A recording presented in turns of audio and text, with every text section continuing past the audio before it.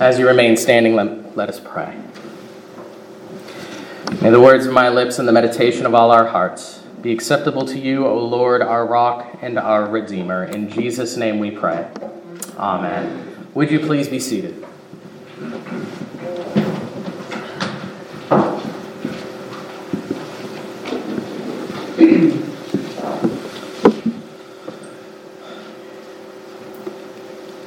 This morning, in our sermon series on the book of Acts, we come to one of the major events in Christian history, the day of Pentecost. The day when the Holy Spirit came upon the disciples, fulfilling not just Old Testament prophecy, but the promise of Christ himself. It is impossible to understand what the church is without Pentecost. New Testament scholar Anthony Thistleton argues that Pentecost initiated the birth and era of the church. Hence, the missionary context of Pentecost is fulfilled by the commissioning and empowering of the church. To rephrase that in a way that many of us have heard before, Pentecost is the birthday of the church. But why is it that we understand Pentecost that way? What difference did it actually make? What changed on that day? Well, those are questions that we're going to be trying to answer this morning. Because if we here in 21st century Windsor, Ontario, desire to live as the church of Jesus Christ in our place and time, we need to be able to answer those questions. We need to know the difference that Pentecost made. And it's really as simple as this. The church cannot fully be the church without the presence and power of the Holy Spirit. We cannot be who we are called to be without the presence of God dwelling in and among us. It's that simple. And that's what we're going to dive into from this text this morning. We're going to see that from this account that Luke gives us. And the first thing that we're going to see here is that the coming of the Holy Spirit confirms a people as God's own. Those who have the Holy Spirit, all baptized, believing, professing Christians, are set apart as the Lord's very own possession. To see this, we have to do a bit of a history lesson. I'm sure you're all very excited to hear that. It's cold out there. Warm in here. Who doesn't want a history lesson, right? I mean, we're talking about the Holy Spirit, the cool, fun part of the church. And now we got to do some history. Well, we do have to do some history. It's important. We need to know these things. And as one with a history undergrad, history is cool. Thank you very much.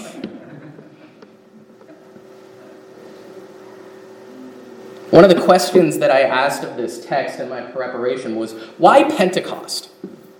Meaning, why this day?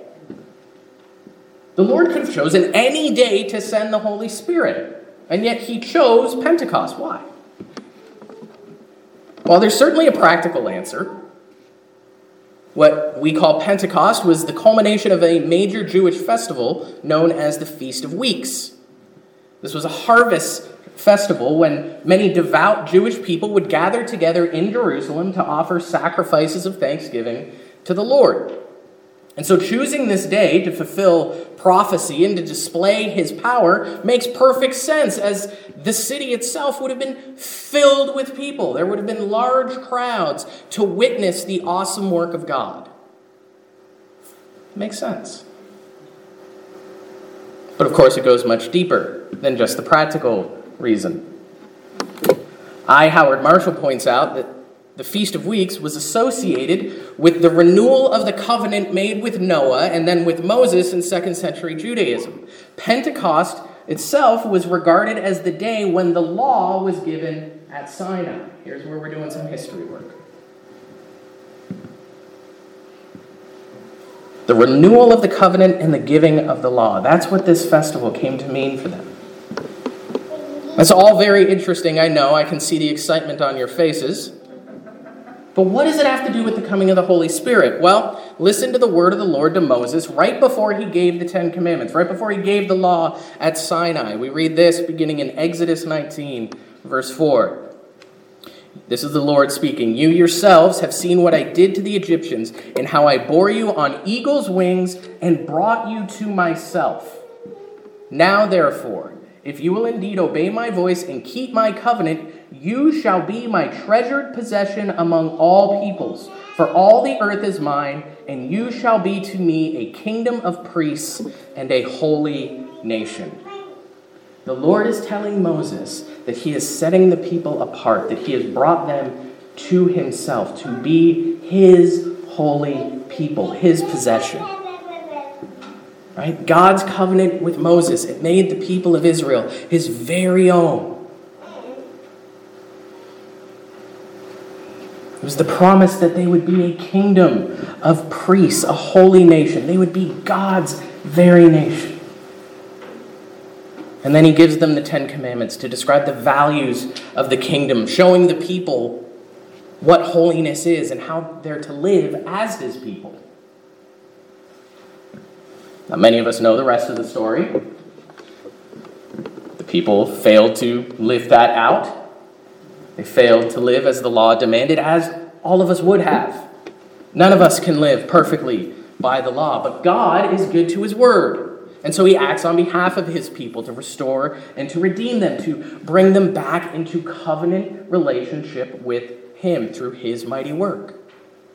Christ's death, resurrection, and ascension restores us to that covenant relationship established all the way with Moses, even going back further to Abraham. And that's where it matters for the church. Because if the Feast of Weeks was the time of renewing the covenant and being set apart as God's own people, and the day of Pentecost itself was the day the Lord gave his law, then it would make perfect sense to send his Holy Spirit to fill his disciples at Pentecost. Listen to Paul's teaching for us from Ephesians 1. He writes, in him, referring to Jesus, in him, when you heard the word of truth, the gospel of your salvation, and believed in him, were sealed with the promised Holy Spirit, who is the guarantee of our inheritance until we acquire possession of it to the praise of his glory. It is the gift of the Holy Spirit, the presence of the Holy Spirit, that marks us as Christ's own possession. He is the guarantee. We are sealed by him. The gift of the Holy Spirit to every Christian is the evidence that we are members of the new covenant people, which the shed blood of Christ made possible. As we say in our baptismal services, we are sealed with the Holy Spirit as Christ's own forever. We are now his treasured possession.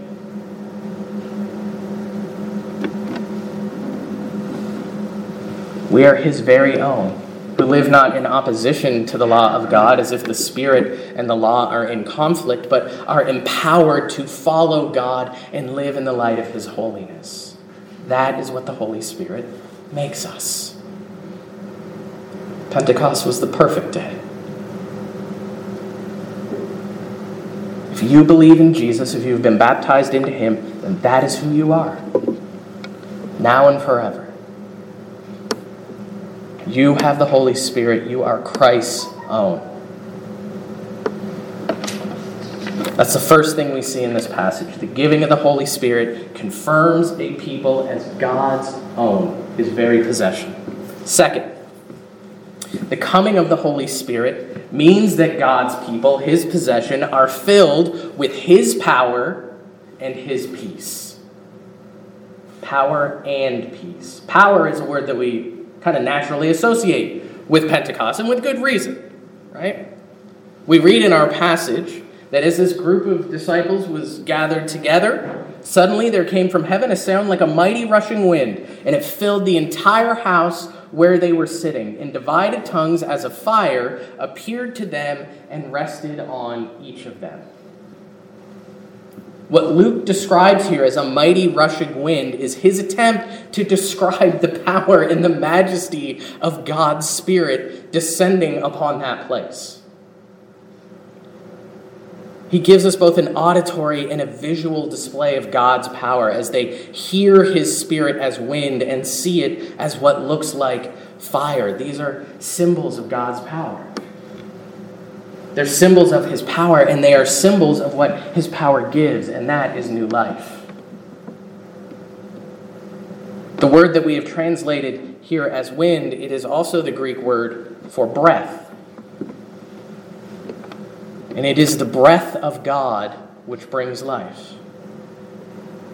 We could think back to the creation account where the Lord breathes life into Adam, or the book of Ezekiel, where the breath of life gives new life to a valley of dead, dry bones. That is what the Spirit of God does. He brings new life. By his power, we are filled to new life. The Spirit, the breath of God, fills people in order to bring what was dead to life again, and that is what we were. We were dead in our trespasses and sins, but the Spirit of God has raised us to new life. That is his very power in us. The giving of the Spirit means being filled with God's power, being brought from death to life, and then that power is put on display. Now be careful here. I'm not saying this as, look at me, look at the power that I have now. No. No. Wrong person being put on display there. For the disciples on Pentecost, it was displayed as we heard through the proclamation of God's mighty deeds in languages that were beyond them. For us today, it's put on display through living out the fruit of the Spirit, empowered by the Spirit himself through the gifts that he has given us. For some, that might be tongues. For others, that might be healing. For others, it's teaching. For others, it's service or charity. The list goes on and on. But it is the power of God working in us. And it is that power working in us, the gift and fruit that he gives us, that is the evidence that by his power, we have been made alive again to be his. He gives us his power. And he gives us his peace. A word that jumped out at me this week or so in preparation was one that admittedly I hadn't really spent much time thinking about when I've looked at this passage. And it's the word rested. We might think that this mighty rushing wind, right, it comes and it fills the house and then it would just overwhelm the disciples, right? What else would a mighty rushing wind do, right? That by the sheer power of God, it would just be like a wave of people being knocked over like we see on TV, right? Or that they would be caught in this sort of trance-like state. You have the text in front of you. That's not how it's described at all, is it? It wasn't scary for them. It wasn't confusing for them. If you look at the text closely, the only people in this entire account who are confused at all are those without the Holy Spirit. Not the disciples. No. Because the Spirit of God rested upon them. It is a peaceful thing. The mighty power of God works unimaginable things in and through these disciples, and yet the Spirit rests upon them. And it makes perfect sense, really, for we're told in Scripture that ours is a God of peace, not of confusion. Another word we might use for rest here is tarry. The Spirit tarried upon them, meaning he stayed with them in perhaps an unexpected way. Because up until this point in Scripture, the Spirit had only come upon people, very specific people, for specific times and specific purposes. That changes at Pentecost. St. Augustine tells us that at Pentecost, the Holy Spirit descended no more as a transient visitor, but as a perpetual comforter and as an eternal inhabitant. He is with us, working his power in us forever. And that absolutely should bring us peace. If we are in Christ, you have the peace of God dwelling within you. You have the Holy Spirit. The power of God is a wonder to behold, and it is something that we should desire to see in his people, but we should not let the power overshadow the peace that he brings, because that is just as much a gift of God. We, his people, we are marked as his very own, should be at peace. For when the Holy Spirit is given to us, he does not leave us. He tarries. He rests upon us to give us both his power and his peace. And he does it all for his glory.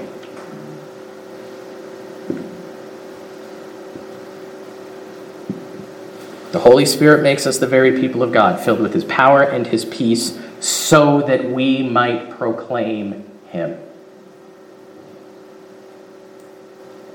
The disciples are filled and they spill out into the streets, and the crowd hears what is happening with great wonder. They can't believe what is happening.